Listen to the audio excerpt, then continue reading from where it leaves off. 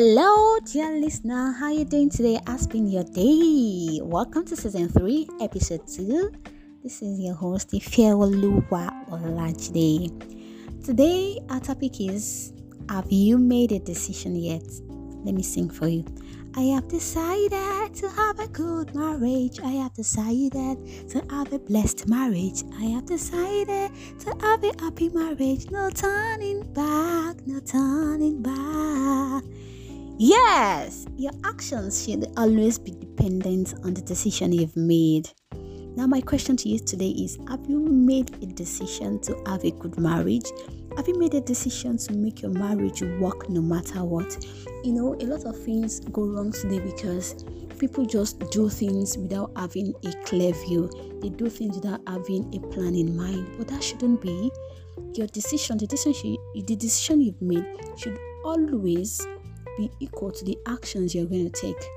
But people get it wrong today. They take actions before they make their decisions. But my question to you today is: where are you at the moment? Are you still in the mess of the past, or you've moved past the mess and you've taken the right decision?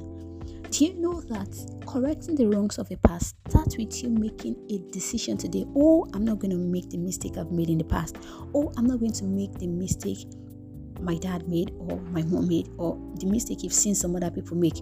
Okay, fine, you've made that decision. So in order not to make that mistakes, what are the things you have to do? What are the things you have to do differently from what those who made that mistakes have done? What are the different actions you have to make so that you do not end up like them? So today I'm telling you that your actions should be dependent on the decision you've made. So having a good marriage starts by making a good decision. Make a decision to have a good marriage. Make a decision to have a blessed marriage. A lot of things are already going on in the world today to bring doubt to one's heart. Like, does this thing really work? Like, does marriage really work? Because you see people who are stinkingly rich and they still see them separating after 5-10 years, and you are like, so money is not the key. You see some other people gentle, jovial, and then it's not working. You say, what exactly makes this thing work? I tell you that having a good marriage doesn't fall like ripe apple. It starts by making a decision and then planning, because whosoever fails to plan is obviously planning to fail. You want to have a good marriage and you've never read a book on marriage. Will it work? You've never listened to a message on marriage. You've never attended marriage seminars. So what exactly is the knowledge you're taking into the marriage? Okay, you say, I'm not ready to marry. Of course, even if you're not ready to marry now, start by preparing. Take on books, read, listen to messages. Talk to people who are happily married, that have spent 20, 30, 40 years now married. Talk to them, seek an audience with them. Try to get keys, hints, ideas, advices from them that will eventually help in your home. It's just so sad that today what people do is they only make plans for that day, that one day, that they're going to be in all the glamour, wear clothes. Okay, people are coming, congratulations, snapping video, stuff like that.